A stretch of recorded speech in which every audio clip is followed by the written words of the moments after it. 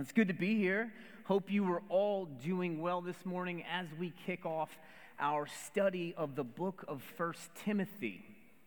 And if you've been around for a while, you know that when we start a new book or a new series, we typically read through the entire book when possible. Obviously, when we studied the book of Mark, we didn't do that because nobody wants to be here until 2 in the afternoon. And I know in kind of our modern church era, this is a little bit abnormal because this is monologue time, right? This is the monologue portion of the service, not reading time. But in the early church, this was a regular occurrence. They would pass these letters around to the churches, read them out loud. And as we'll hear in this book, the public reading of Scripture is important. So over the next several months, we're going to break this book down into smaller parts and preach through it slowly. That's an important part of how we study the Word. But so is reading bigger chunks and seeing the broader context and themes. And so I would encourage you to add this to your own study. Because the reality is that most people, or many people, I think we go with most, don't actually sit down and just read an entire book of the Bible.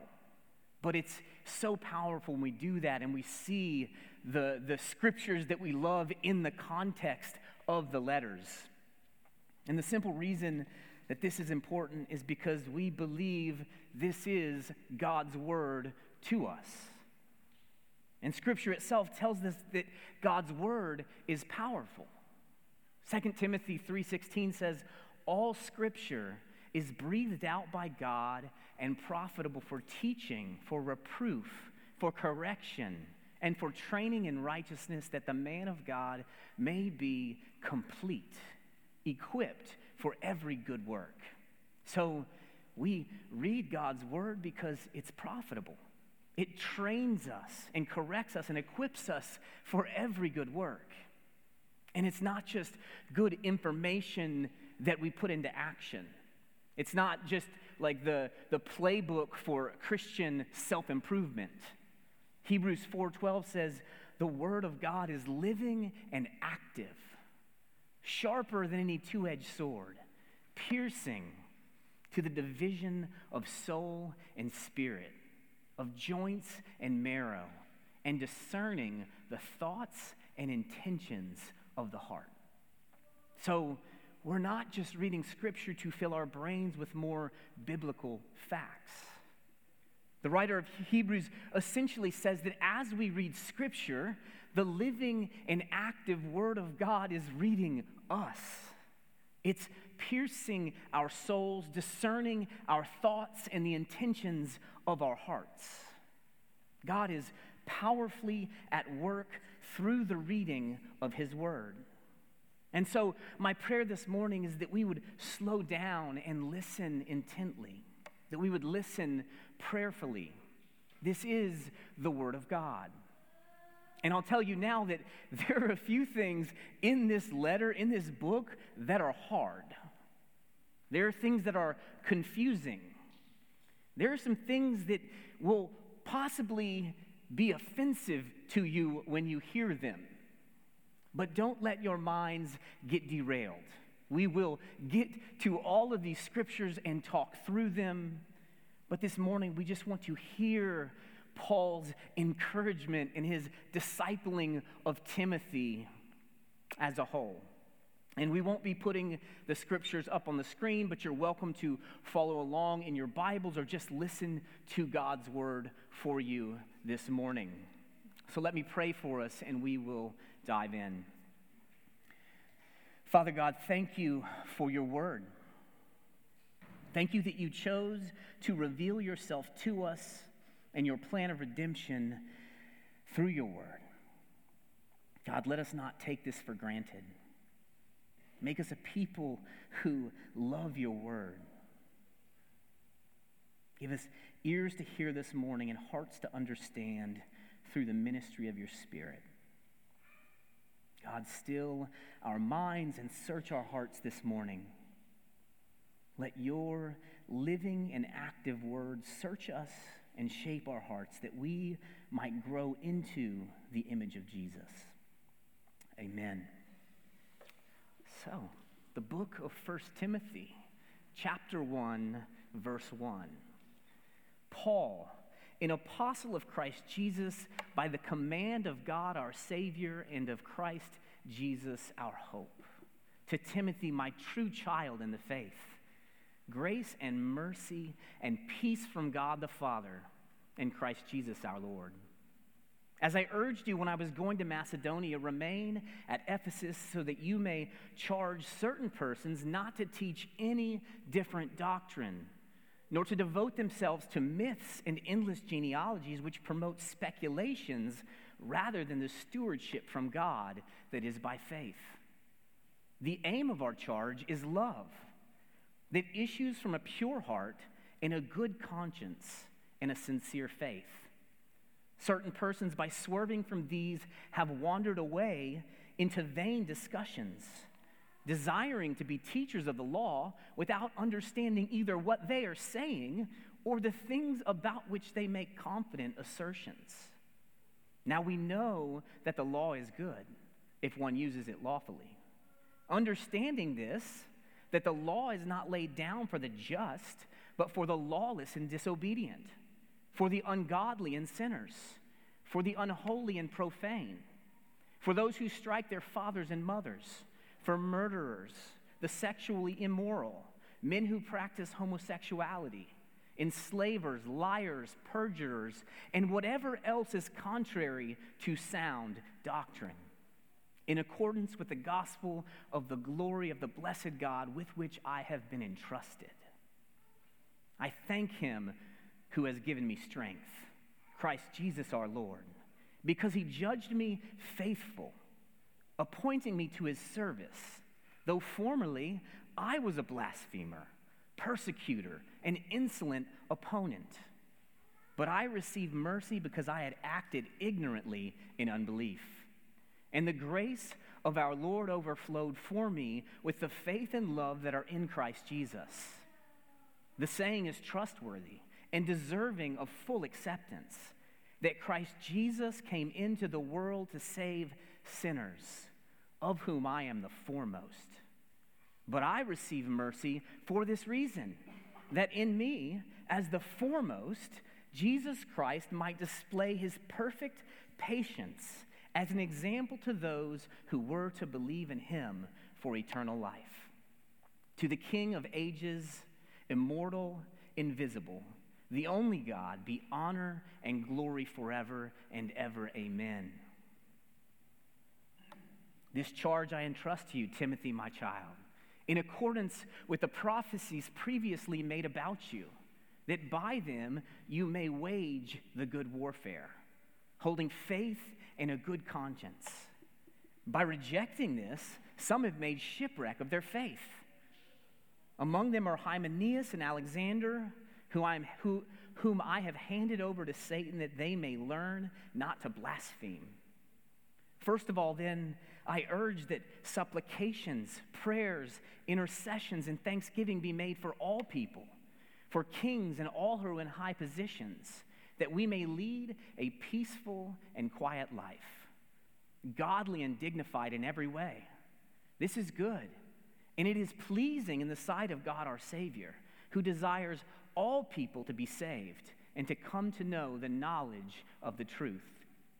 For there is one God, and there is one mediator between God and men, the man Christ Jesus, who gave himself as a ransom for all, which is the testimony given at the proper time. For this I was appointed a preacher and apostle. I'm telling the truth, I am not lying, a teacher of the Gentiles in faith and truth. I desire then that in every place the men should pray, lifting holy hands without anger or quarreling. Likewise also that women should adorn themselves in respectable apparel, with modesty and self-control, not with braided hair and gold or pearls or costly attire, but with what is proper for women who profess godliness, with good works. Let a woman learn quietly with all submissiveness. I do not permit a woman to teach or exercise authority over a man. Rather, she is to remain silent. For Adam was formed first, then Eve, and Adam was not deceived, but the woman was deceived and becomes a transgressor. Yet she will be saved through childbearing if they continue in faith and love and holiness with self-control. The saying is trustworthy. If anyone aspires to the office of overseer, he desires a noble task. Therefore, an overseer must be above reproach, the husband of one wife, sober-minded, self-controlled, respectable, hospitable, able to teach, not a drunkard, not violent, but gentle, not quarrelsome, not a lover of money. He must manage his own household well, with all dignity, keeping his children submissive. For if someone does not know how to manage his own household, how will he care for the church of God? He must not be a recent convert, or he may become puffed up with conceit and fall into the condemnation of the devil. Moreover, he must be well thought of by outsiders, so that he may not fall into disgrace, into a snare of the devil. Deacons likewise must be dignified, not double-tongued, not addicted to much wine, not greedy for dishonest gain. They must hold the mystery of the faith with a clear conscience.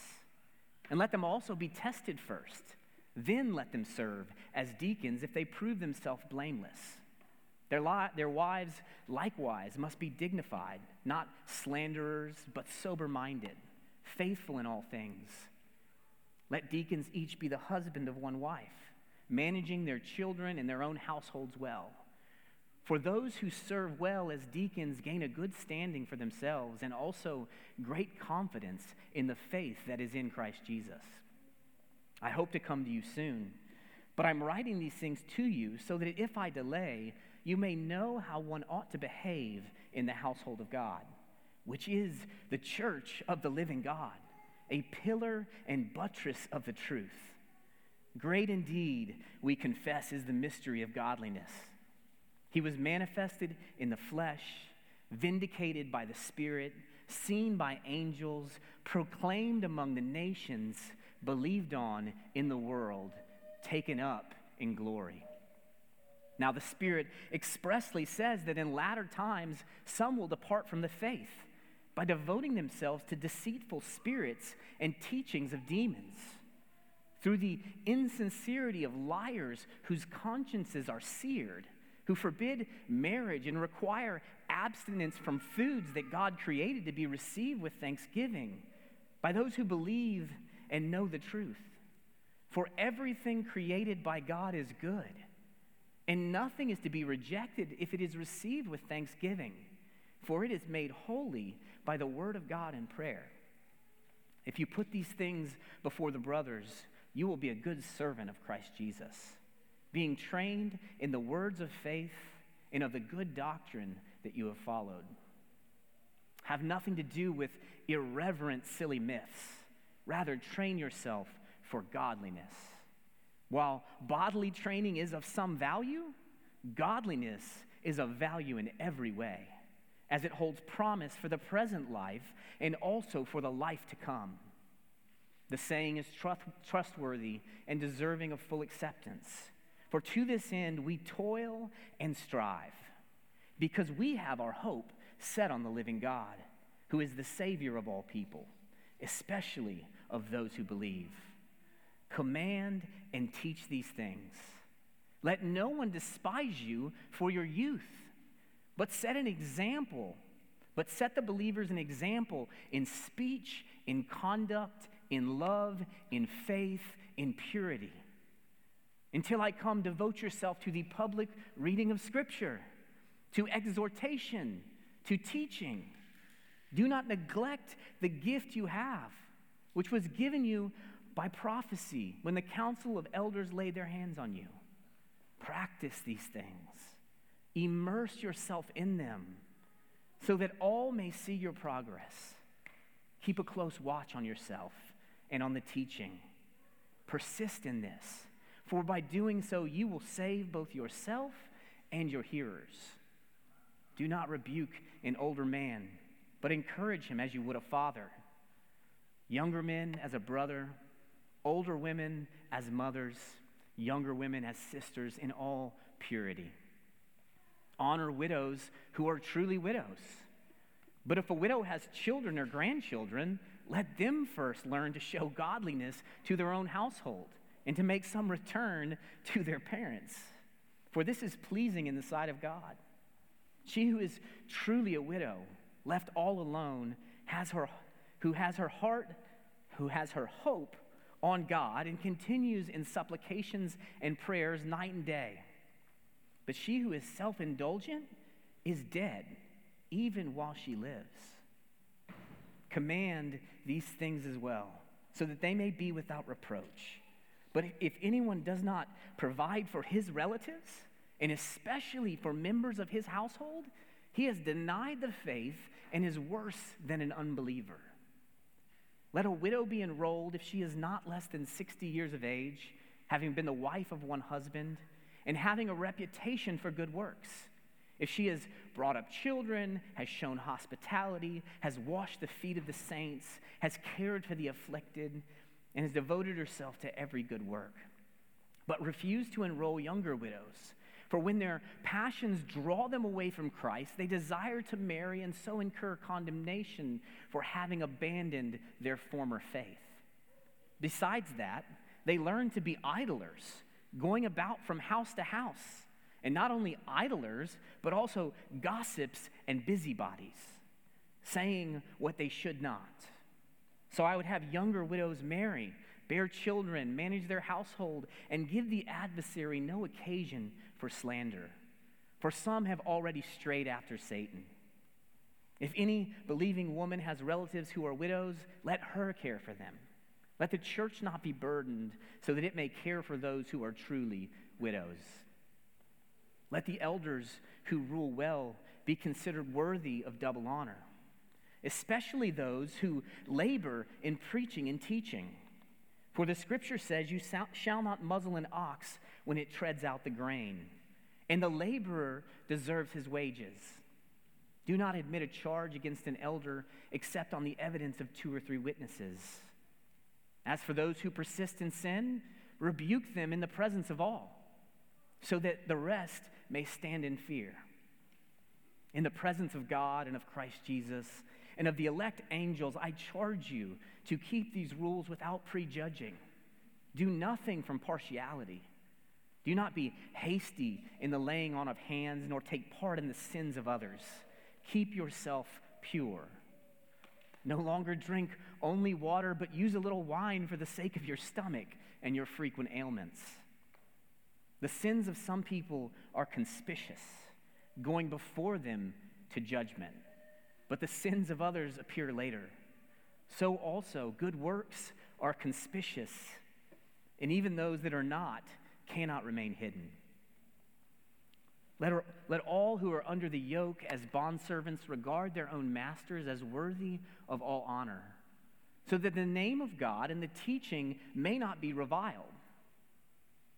Those who have believing masters must not be disrespectful on the ground that they are brothers. Rather, they must serve all the better, since those who benefit by their good service are believers and beloved. Teach and urge these things. If anyone teaches a different doctrine and does not agree with the sound words of our Lord Jesus Christ and the teachings that accord with godliness, he is puffed up with conceit and understands nothing. He has an unhealthy craving for controversy and for quarrels about words, which produce envy, dissension, slander, evil suspicions, and constant friction among people who are depraved in mind and deprived of the truth, imagining that godliness is a means of gain. But godliness with contentment is great gain. For we brought nothing into the world, and we cannot take anything out of the world. But if we have food and clothing, with these we will be content. But those who desire to be rich fall into temptation, into a snare, into many senseless and harmful desires that plunge people into ruin and destruction. For the love of money is a root of all kinds of evils. It is through this craving that some have wandered away from the faith, and pierced themselves with many pangs. But as for you, O man of God, flee these things. Pursue righteousness, godliness, faith, love, steadfastness, gentleness. Fight the good fight of faith. Take hold of the eternal life to which you were called, and about which you made the good confession in the presence of many witnesses. I charge you in the presence of God, who gives life to all things, and of Jesus Christ, who in his testimony before Pontius Pilate made the good confession, to keep the commandment unstained and free from reproach until the appearing of our Lord Jesus Christ, which he will display at the proper time. He who is the blessed and only sovereign, the King of kings and Lord of lords, who alone has more immortality, who dwells in unapproachable light, whom no one has ever seen or can see. To him be honor and eternal dominion. Amen. As for the rich in this present age, charge them not to be haughty, nor to set their hope on the uncertainty of riches, but on God, who richly provides us with everything to enjoy.